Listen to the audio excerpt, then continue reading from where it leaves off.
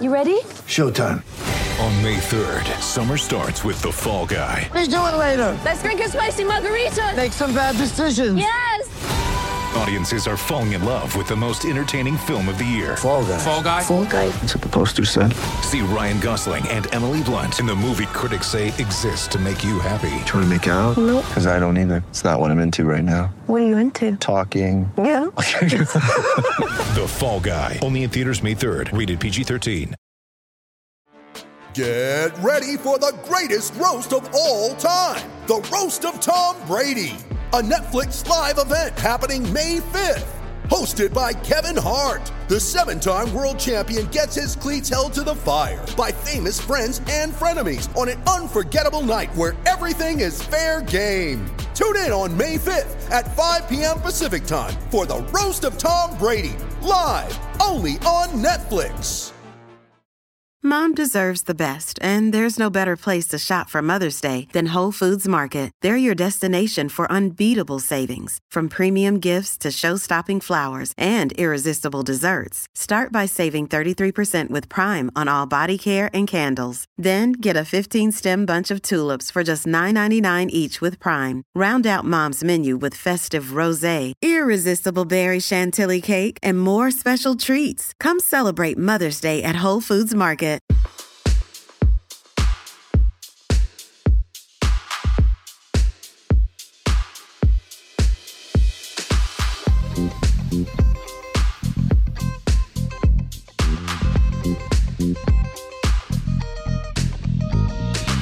Hey everyone, John Wertheim here. It's this week's Sports Illustrated Tennis Podcast. Our guest is Patrick Mouratoglou. He is a tennis entrepreneur. He owns a namesake academy. You probably know him best as coach of Serena Williams and of Coco Gauff. He's a commentator. He's also the commissioner of the UTS. What is UTS, you ask? It is the Ultimate Tennis Showdown, which is one of these unsanctioned events that's occurring during COVID. This event is happening June 13th through July 12th at the Mouratoglou Academy on the French Riviera. Players include Stefanos Tsitsipas, Matteo Berrettini, David Goffin, Benoit Paire, Richard Gasquet. So this is another one of these events that's going on while there are no tour events. So we talk with Patrick about UTS, but also a bit about tennis in 2020. He made some news this week when he talked about how tennis needs an overhaul, how the audience is getting older, and we talk about some of the possibilities and plans there. He was we recorded this, full disclosure, on Wednesday, a day before apparently there was a press conference, so he was a little bit coy about revealing the specifics of UTS, but it does sound like he's going to unveil some of these innovations that he talked about in vague terms. So this is a good conversation. We agree on some things, disagree on others, but I think you'll enjoy the next half hour or so. So here's Patrick. Where are you? How are you? I'm at my tennis academy in south of France, and I'm good. I'm very busy because we use that down period to be as creative as possible. Well, we'll talk about that. You also you look like you got a haircut. That is I not. did. I actually did yesterday. You have a good eye. Very good. You're the lucky ones. So you have you have a big week ahead of you. We were talking actually on Tennis Channel just an hour ago about UTS and some of the players that are going to be in the field. What's the objective? I mean, it's the players need to play and events need to happen. Why'd you do this? I do this because I feel that tennis needs to reinvent itself. I know when I say that it sounds a bit too much, but I'll explain why. The tennis fans are getting older. The fan base is getting older. Nothing against old people, but at a certain point, any fan base has to be renewed. If it's not renewed, people are getting older and older. At some point, it's not going to work anymore. And when your fan base is 61 years old and gets 1 year older every year, you have to start to worry and try to find solutions. So I try to understand why we were in this situation. I realized that, first of all, people feel that it was better before, and that's what I hear every day. And you probably hear the same, by the way. People tell me this every day. It's simple. It was better before. Okay, so I ask why, and they say because we had better personalities before. And I think that it's not true. I think we have great personalities in tennis, but I think they don't dare anymore expressing their emotions and expressing who they are. It's all about being politically correct all the time. So it's not very fun for new fans, not very appealing. And we get rid of a lot of diversity of game styles, diversity with the young players, very young women being in Grand Slam finals that we don't have anymore because of rules. All this is because of rules that have been put in place. Rules to prevent young players to reach the finals of the Grand Slams. Rules to, I don't know if it was intentional or not, but we destroyed and get rid of the serve and volley players, for example. This is because of rules also. The uniformization of the surfaces and the code of conduct, which is rules also that get rid of the diversity of the personalities on court. And the personalities are very polished now, and I think it affects the show. The game of tennis is incredible. The show of tennis, I think, is very old-fashioned. And the goal is to bring the best from the past and also to be more modern in the way to showcase tennis, taking into consideration how people consume videos and sports and anything actually today. Right. The American cliche is that there's a lot to unpack there. I think to what extent are you differentiating between when the ball is in play and when it's not? Because I'm looking out there and I'm seeing, I saw a 16-year-old, and I will call her a girl and not a woman. I saw a 16-year-old girl addressing a crowd about an issue having nothing to do with tennis, and I see a 39-year-old man is going to get knee surgery but continue playing in 2021, and I see a much more racially diverse and nationally diverse sport than I did 20 years ago.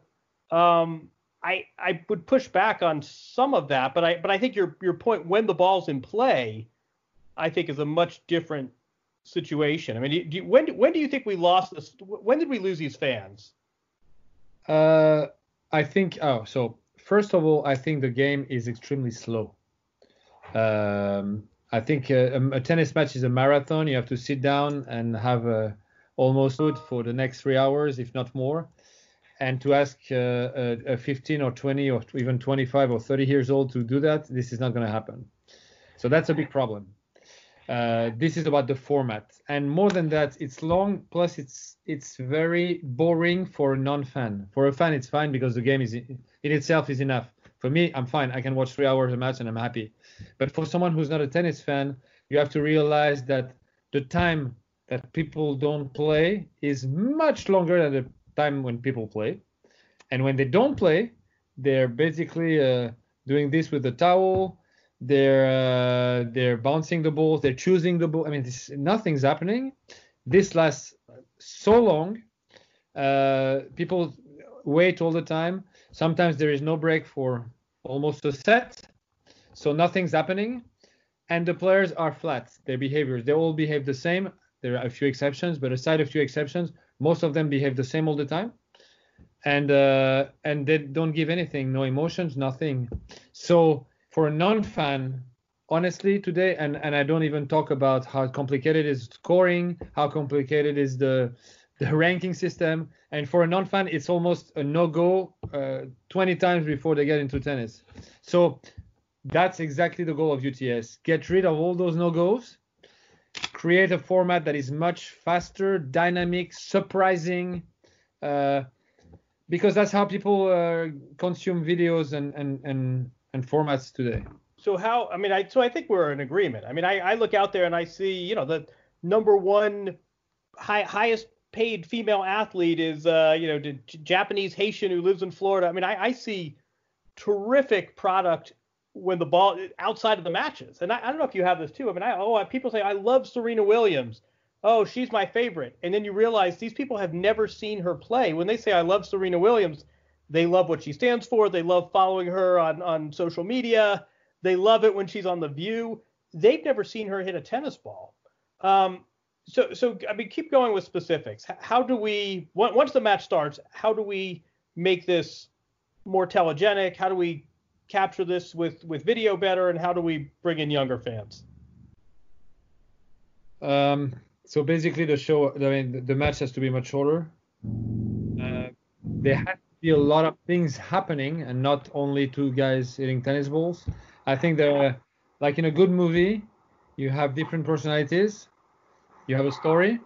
You have different actors. You don't have only two actors. You have several ones. You have first role, second role, third roles. Yeah, I know where you're going with this. All right, so we want coaching. That's not the only thing, but I'm not supposed to give too much details because we do it tomorrow night at 7 in the press conference. So I'm not supposed to give some details. So, but basically, you bring other people on board in the match.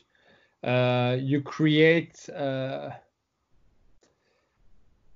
events within the match, and you surprise also. In tennis you don't surprise. I mean, there is only Kyrgios and Benoit Paire who surprise. Nobody else is surprising anything. So, and I don't want only Kyrgios's. Would be boring also because we would know exactly what's going to happen. We just don't know when. We want different personalities. We want diversity. So I agree with you. There are many more colored people than before. That's true. But the game styles are not as diverse as before at all. Not at all. The game styles. The young people, sorry, but they're not going to play Grand Slam final because the rules are too. That's the whole point about the rule, to prevent them from doing that. So it's not going to happen. And the personalities on court are very standardized. So I think that's what's interesting about human fact, that we're all different. So if you serve the same person, there's no story. Actually, if I may make a comparison, I would say that a tennis match is a movie with only person in the movie that are nice, well behaved, they don't do anything wrong, and they're extremely politically correct. So there is no story. That's what's tennis today. And that was not like that in the 80s at all. I was going to say, I mean, do you think we're romanticizing we're talking about the tennis boom when a lot of these fans first got into tennis, right? So we're talking about whatever you want to say, 76 to 86, right? The 80s. Do you think the sport was significantly different then versus now? I mean, are we romanticizing, or do you think it really was materially different with the cap? No, it was completely different. Why do you say that? Just watch this TV show called The French, 1981. You probably watched it. Oh, right. The Verite, the documentary with Yeah, you can compare. It's day and night. No, I would say that I think the players were very easy to identify. They had really strong personalities. You had the Borg, you had McEnroe, you had Connors, Gerulaitis, Nastase. All those guys had such strong personalities, and sometimes the personality was to be calm. It's not only crazy people. That's what I'm saying. But they were sharing much more their emotions with the crowd on the court. They were going through all their emotions, and they were showing that. So they were engaging the crowd. So do you think the athletes today, I mean, let's say we relax the code of conduct and we encourage players to express themselves. They still go on their phone and it's, Patrick, you're such a jerk, and emojis and memes. Do you think even if we relaxed every disincentive in the code, players today would want that role? That with social media and with commercial pressures, you think players would respond differently than they do now? I think in a way you're right, and I hear a lot of nonsense. I mean, that's my opinion. Like people and agents saying, "Oh, you can't do that. It's bad for your contracts." And I sorry, but I have to answer. You want to talk about Kyrgios contracts? You want to talk about McEnroe's contracts? What is this? This is not right. No, this is not true. Right. There is nothing worse than to be nobody. That's the worst. And I don't think it's right either to try to be somebody else. And I like this quote: "Be yourself. Everybody else is already taken." It applies perfectly to tennis. They try to play a role. And it's what I think is hurting tennis is the lack of authenticity. That's why I said I hate when they hug themselves at the end, because they don't mean it. They just want to look good on TV. Most of them. Sometimes there is a reason, but once in a while, not every match. And I knew when it started that it will be every match, and now it's almost every match they hug themselves. I mean, they want to beat the other guy. This is unauthentic. Right. So I think we should bring back authenticity. So now will the players do it? I think we have a good chance, even though a lot of people are saying wrong things that are not true. And there is a pressure from the sponsors. That's true too. I can tell you because I know. Don't do that. It's not our brand. I mean, sorry about your brand, but this is me. I mean, you have at a certain point, you can't think only about the money. You have to also accept to be authentic and be yourself. And this has to be explained to the players. It has to be explained to the players also that the greatest star of the history of our game is John McEnroe, and he's nothing like flat. Nothing like politically correct. So this is not true. It's just about finding your own image that reflects who you are. That's what it's about, more than trying to be perfect. It's almost a competition to be the most politically correct. So it's so boring. It's clones. I hear clones, and you know I'm right. I'm surprised to hear you say that.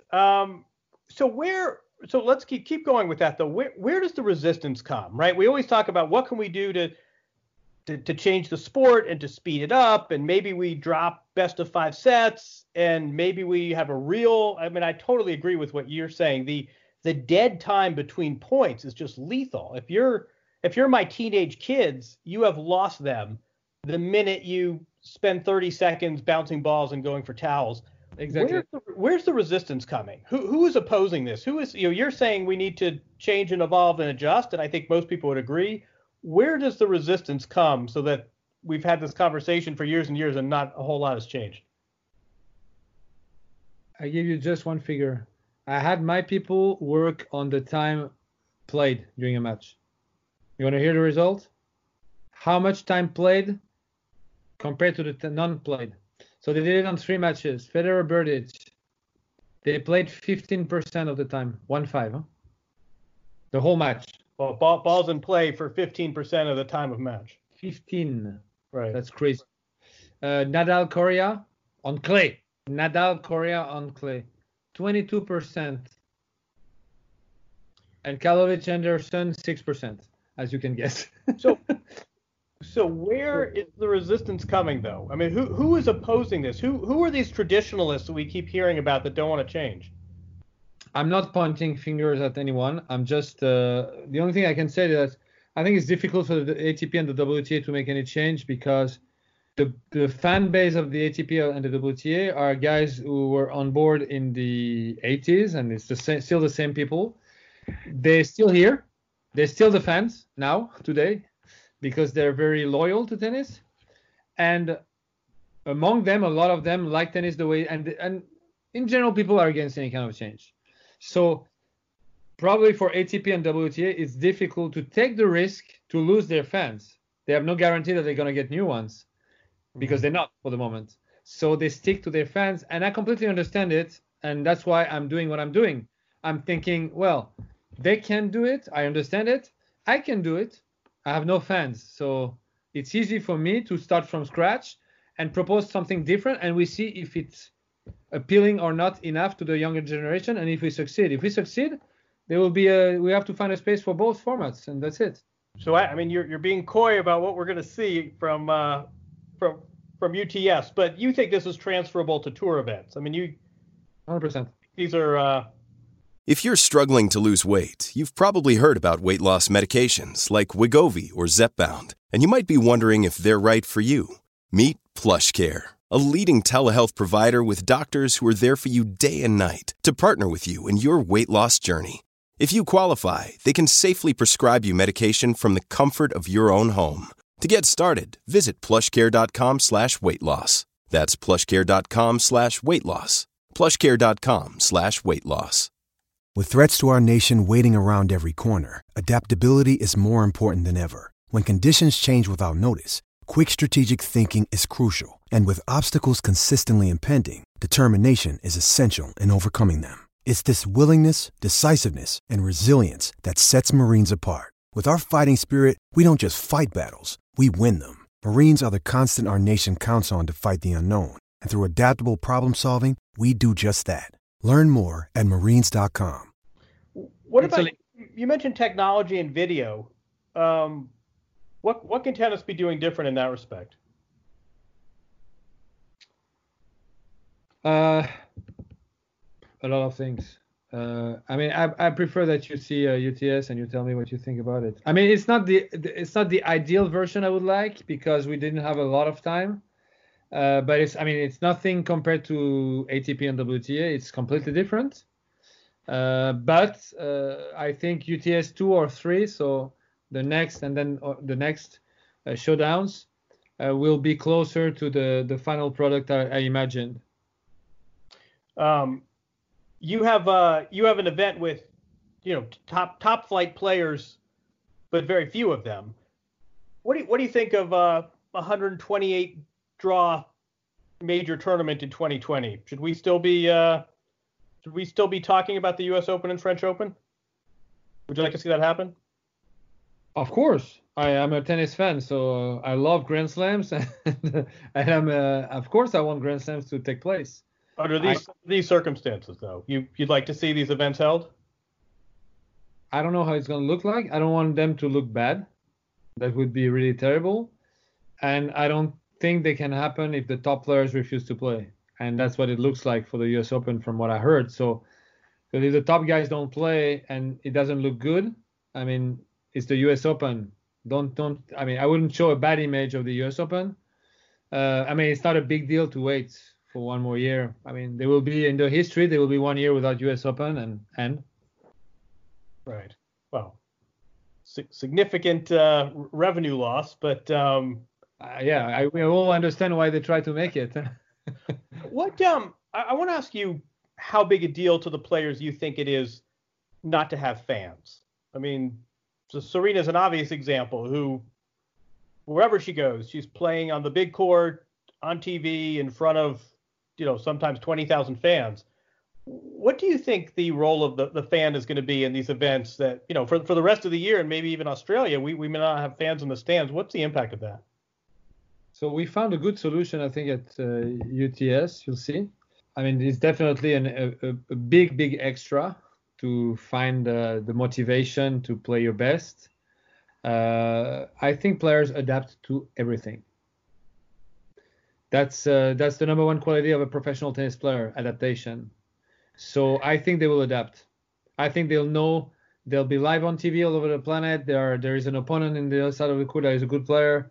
They will find the motivation. But for sure the event is better with the crowd. I'm not going to say that it's better without. It's not true. What do you think is going to be the hardest part for the players when they come back? I don't think it's going to be hard. I think they'll be so excited. You do? Well, I tell you because I see some here and they're playing next in a few days, and they're different because they have a goal. Tennis player needs goals. They used to have goals, short-term goals, all their lives. They have a tournament next week or the week after. So this is the thing that gets the motivation to do these extra things they need to do every day at practice to get ready. When you don't have that, it's extremely difficult. I can tell you, I see the difference with the guys here. Once they knew they were playing at UTS, they knew they're going to be live all over the planet.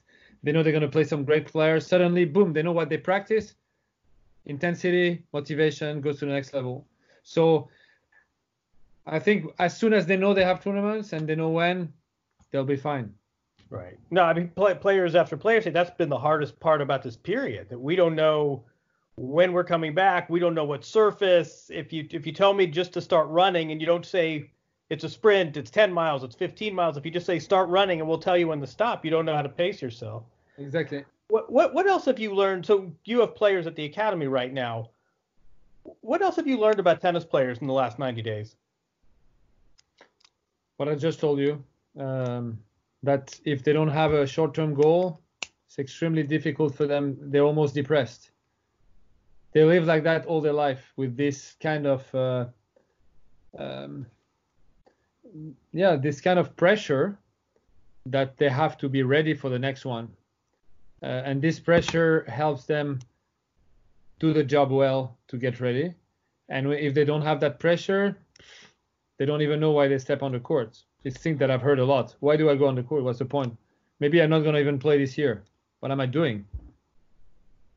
I want to ask you, respecting the professional relationship, I want to ask you about Serena, who's a player that obviously a lot of people are wondering about. She has a gap in her schedule, and she gets to be a wife and a mother and stay off of airplanes.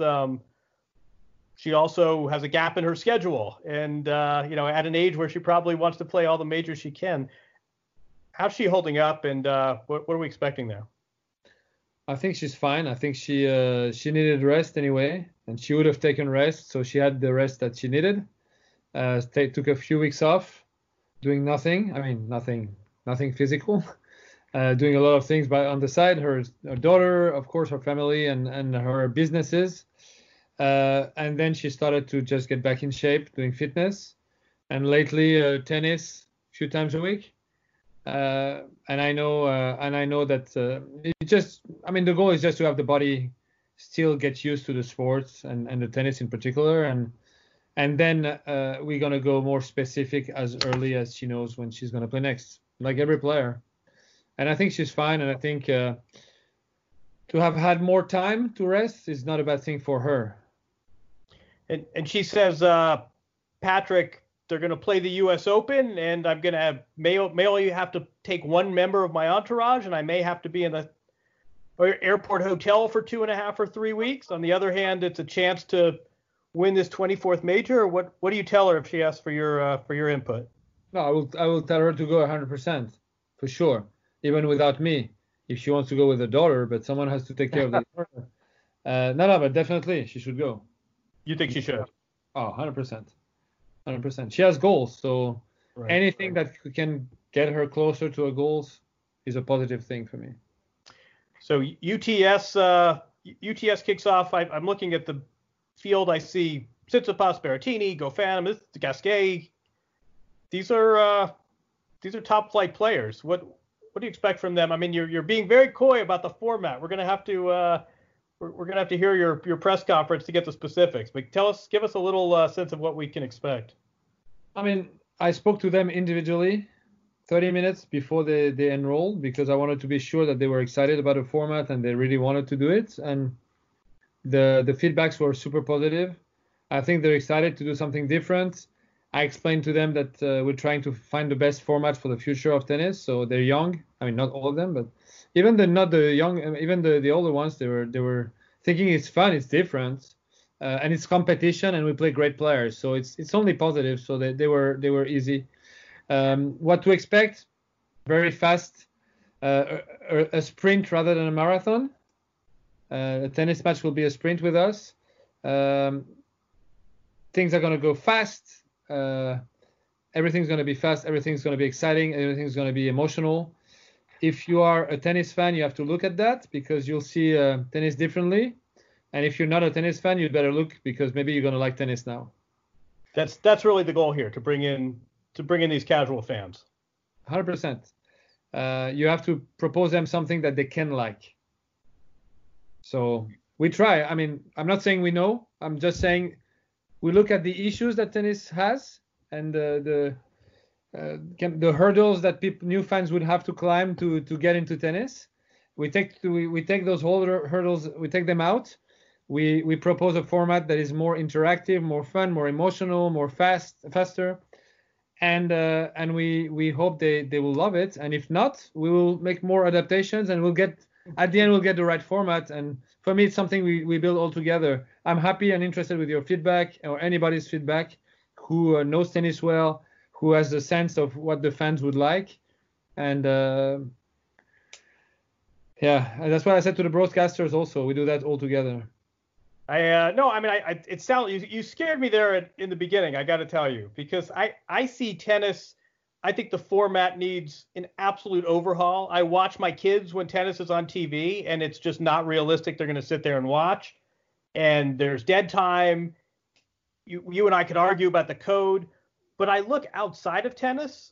I look not, at the time other than the match itself, and I see this wonderful cast from around the world that's, from ages 16 to 39, and it's men and women and international, and Novak's talking about vaccinations, and Kyrgios and Murray are on Instagram. I mean, I think one of my frustrations is that the players and the cast of characters are great, and then when it's showtime, it's exactly what you said. It's a bland movie once it's actually showtime, but once the movie's not playing, you love these guys. So it sounds like you and I are in a similar place here. I think so. I feel so. Just one thing about the code of conduct: 33 pages to tell people. So even on the ethic, I'm shocked. I'm shocked that it basically tells people how they have to behave. This is unacceptable for me. Unacceptable. They can tell them you can go that far or that far. This is fine. But in the middle, there is a space where they should be able to behave the way they want. You know, we're humans. We nowhere else on the planet you're not allowed to be yourself. The tennis court is the only place. And just to end here, and you think players would do this? You think with social media pressures and ages, you think players would take advantage of that if this code of conduct was relaxed? If there are more guys than me who are saying the same things, that it's not true that it's going to hurt their image. I think it's exactly the opposite. I think it's always better to be yourself than trying to be somebody else. I think that people love to share emotions. When you share your emotions with them, of course, some people will dislike you. That's true too.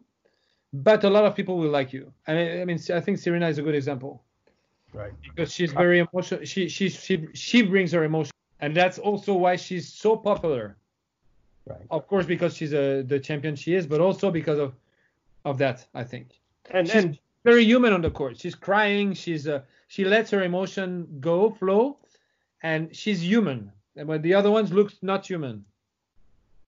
And she's in a position where she doesn't have to deal with she's reached a level where she doesn't have to worry about backlash. But no, that's a good. But your points well taken. Okay. Yeah. Good luck. This is great. We're going to send feedback. Thank you very much. All right. Pleasure as always. Thank you, John. Take care.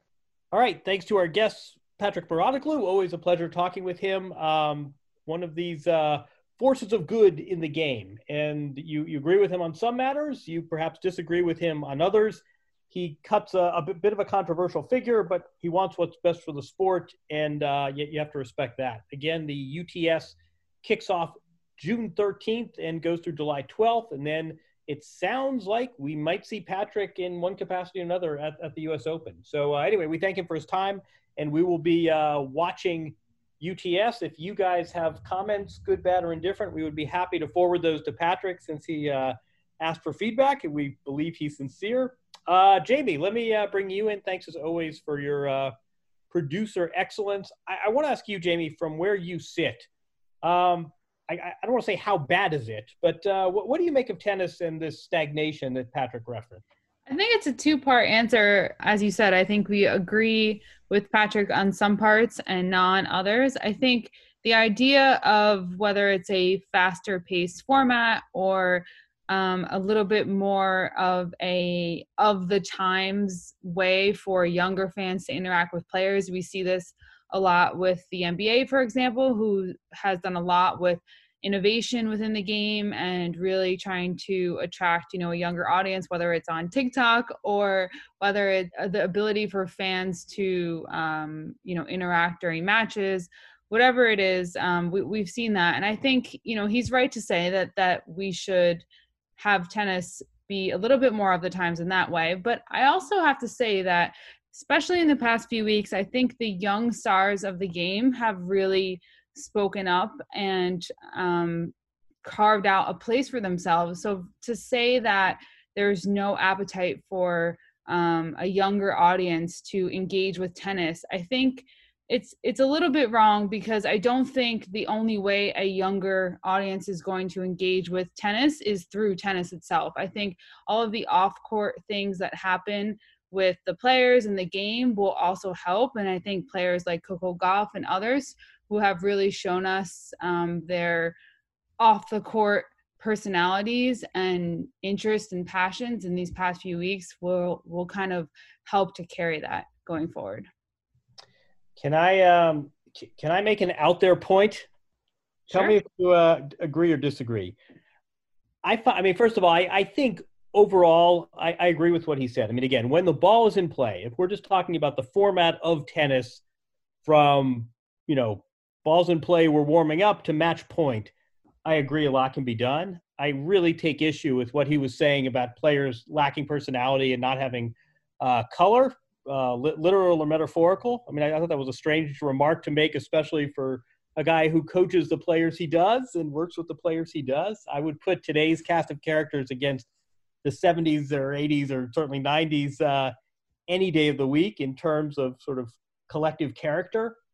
But I think his points were well taken about when the ball's in play. The one point I would make is I just think a lot of this is how we consume sports these days. And I mean, I remember when Michael Jordan used to play, I would watch an entire NBA game. I mean, I love the NBA. I covered the NBA for years. I cannot tell you when the last time I watched an NBA game. I mean, baseball to me is unwatchable, and yet I can still be a fan and follow it on social media, and I can follow the players, and I can watch highlights. I am not sure there are that many sports fans. The UFC might be an exception where the fights at a maximum last 25 minutes and at a minimum they last a matter of seconds. Take that out of it. I'm not sure sports fans in general watch sports that much anymore. I mean, we know about the ratings. We know about the NBA ratings. We know everybody loves the NBA. Everybody's an NBA fan except for the inconvenient fact that nobody is watching the games anymore. I just think the whole experience of being a sports fan has moved from watching games to following athletes on social media and following some of the feuds and the disputes and the memes and Rex Chapman. I just think that, never mind tennis's average age of a fan going up, I just don't think a lot of sports fans watch sports as much as they used to. I mean, I think this is really I don't think it's a problem either. I just think it's a viewing habit. It's a consumption habit that goes way beyond tennis. So that's a sort of a filibuster, but I don't disagree with him that kids today are not sitting down to watch a best-of-5 tennis match, but I'm also not sure they're watching an NFL game from the first quarter to the fourth quarter or an NBA game either. So anyway, that's just my 2 cents. No, I mean, it's a bold statement to say, but I get where you're getting at. And that's sort of what I was saying, that I think the tennis players of today are, as you said, just as interesting, or if not more interesting, both on and off the court. I think that's the benefit that social media and the 2020 era has given us with athletes, is that we're seeing these different sides and we can interact with them differently. And that's what keeps us, interested when they're on the court or off the court. And so, as I said, I think the younger players, are going to carry that. And I think as they grow up, the younger players that come after them will use them as the example of how they should carry themselves when it comes to off the court issues, or even on the court. I think we saw it with Naomi Osaka and Coco Gauff, and their moment that they shared on the court. So I think there's a lot to learn there, but I do agree that the lack of a prolonged attention span for sports that you kind of alluded to definitely exists. And that's why I said that some of the changes that he spoke of, whether it's a faster paced format or, a little bit more interaction between fans and players or whatnot, is something that I think that the game could probably use in order to fulfill, a fan's desire of today. I'm really eager to see his event and the innovations or the tweaks or whatever you want to call it about the UTS. Clearly he has some proverbial tricks up his sleeve that he was reluctant to share. I wonder, I agree with him that something needs to be done to the format. And it's also, don't take my kids as an example. Look sometimes at a match and notice, even in the player's box, these are the people who, in theory, have the most emotional investment in the whole stadium in this match. Watch how many of them are looking at their phones when the camera pans to them. I mean, again, I'm not sure it's reasonable to expect even the most hardcore invested fans to sign up for 3 hours of a ball going back and forth, especially with towel breaks and ball bouncing. I do wonder what you thought about his remarks. I mean, what do you think, Jamie, about this U.S. Open? That, again, it is whatever today is, June. Time is completely fluid, by the way. Time is like June 10th. June 10th. On June 10th, we still have a U.S. Open. We have this conversation every week, and the we have some plot shifts, but no major changes. As of now, the U.S. Open is on. No fans. Very unclear. We certainly won't have Roger Federer, who's shutting it down for the year. Unclear, though, which players will be in the draw and which weren't. Patrick obviously is very much encouraging Serena Williams to be there. Where are you right now on the 2020 U.S. Open, Jamie? Yeah, I thought it was interesting. I mean, Patrick didn't really take the bait on your question about Serena, but he said that he would recommend her to go, which is fine. I think you brought this up in your mailbag this week, but there's no guarantee that these players are going to go. And now, of course, we know that Federer is shutting down his season for the year due to the injury setback.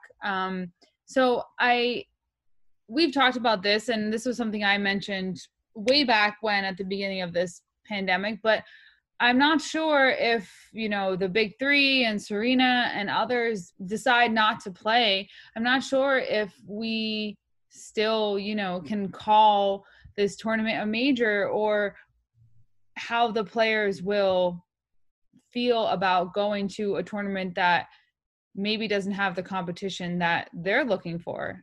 We also talked about just the general idea of players going and what they have to go through in order to string together that set of matches in order to win, and how amazing it would be for that player to overcome all of the things that we've all been experiencing for the past few months and still come out on top and still win the US Open. So I'm not sure. I think,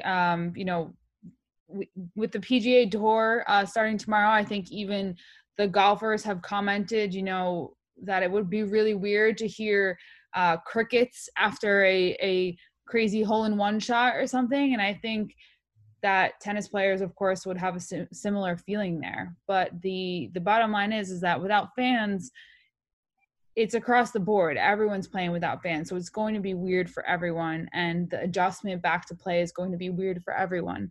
So I'm not really sure if it's the best idea to do it. But as you said, we have not heard otherwise. So I remain on the fence with mixed emotions.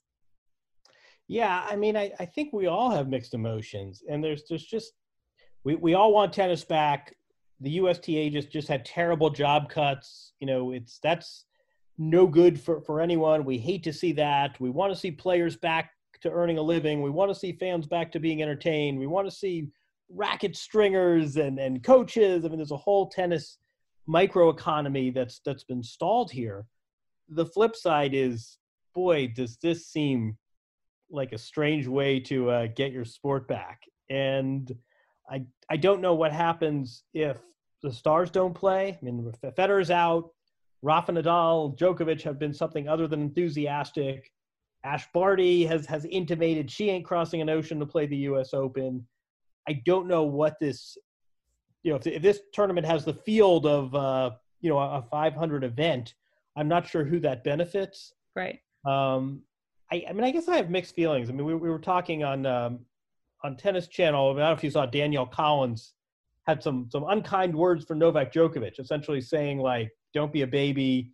On the one hand, you were so great in this relief fund, and now you're not going to come. The number one player in the world isn't going to come to the biggest event when tennis needs to get back because you can't bring your entire entourage. A part of me says, you know what? Like, Djokovic can do whatever he wants, and if he doesn't feel like playing, you can't blame him, and it just means somebody else is going to get his spot in the draw. But the flip side of that is if star after star after star pulls out, what are we left with? And is ESPN going to be happy with that? Is the USTA going to be happy with that? Is the tournament even going to happen if there are two top 10 players in the field, which I had heard by one count is where we are right now. There are two guaranteed top 10 players, and the other 8 are either on the fence or are no's. Can you still call it a major and hold a 14-day event? Are you thinking that that's going to be the case as well for the French Open, or are players having a radically different outlook when it comes to Roland Garros in the fall? I would say for a variety of reasons, radically different outlook. I mean, one of them is just simply that the nerve center of tennis is in Western Europe right now. and nobody's crossing an ocean, I have not heard that the tennis players are all going to have to essentially quarantine in the same hotel as they are in New York. I mean, right now they're talking about all 256 singles players in the same airport hotel, so they're not in Manhattan. It's not like they can go to Central Park or their favorite sushi place. I've heard that if they run out of toothpaste, someone's got to go get it for them. They can't leave the hotel. This is going to be very strict. Again, that's at the U.S. Open. I think if you're watching the news about Western Europe, it does not seem to be quite as restrictive. Again, I mean, Roger Federer, I think I said this last week, Roger Federer's 3 hours by train from Paris. Rafa Nadal is, a 75-minute flight. Djokovic, probably an hour flight. It's much different as far as travel to get there. But I think the fact that I haven't heard anything about the entourages at the French Open, but I've heard nothing about this kind of everybody in one hotel and in between matches you can't leave. I think there's going to be a lot more freedom of movement in Paris. So I think right now, again, June 10th timestamp, I think the French Open, probably a greater likelihood of occurring and definitely a greater likelihood of having the kind of field we're accustomed to at a major. Right. I mean, that makes sense. I think the French Open might start to have those very specific discussions that the U.S. Open is having right now about whether it's hotel sharing or quarantining or whatever it may be. Maybe we're just not there yet. And maybe they're waiting for another tournament to maybe test out the waters a bit. But yeah, I mean, that makes sense. There will be players who have to cross an ocean, but to your point, the majority won't have to. So it will be interesting. Again, still mixed emotions here on whether or not New York is ready for this and whether or not the US Open should take the leap and make tennis the experiment for a grand event like this. It's seems like a high risk proposition. But I do think we also need to look at it from all different angles. And one of them is the marginal tennis player. One player had a good point. They said, listen, if I win one match at the US Open, that's almost $100,000. That covers my year basically. And it's been a very rough year financially for most players. And Danielle Collins made this point in her post. I mean, the top stars are worth, 9 figures, and their grandkids don't have to worry about their college fund. I mean, they're set for generations. You don't go too far down the ladder, and the player on the other side of the net has really been struggling. So if you're ranked 65 in the world, one match, one best of 3 match if you're a woman, one best of 5 match if you're a man, and you can basically salvage this financial wreckage of 2020. I get why those players want to play, and I get why there's pressure on the USTA. And again, I mean, it's very unfortunate. I think everybody gets a wide berth. I wrote this in the column this week. If nothing else, I think it's a wonderful exercise that tennis has started to think in such imaginative and fairly dramatic terms. This is a sport that, whether the stupid shot clock is 25 seconds versus 20 seconds constitutes a big innovation. So it's great that we're really innovating now. But yeah, I'm still feeling very ambivalent about this US Open, and I feel like a lot of fans are as well. Crazy times. I suspect, Jamie, when we talk next week, we will have a little more clarity, but you know what? These days, who knows? Amen to that.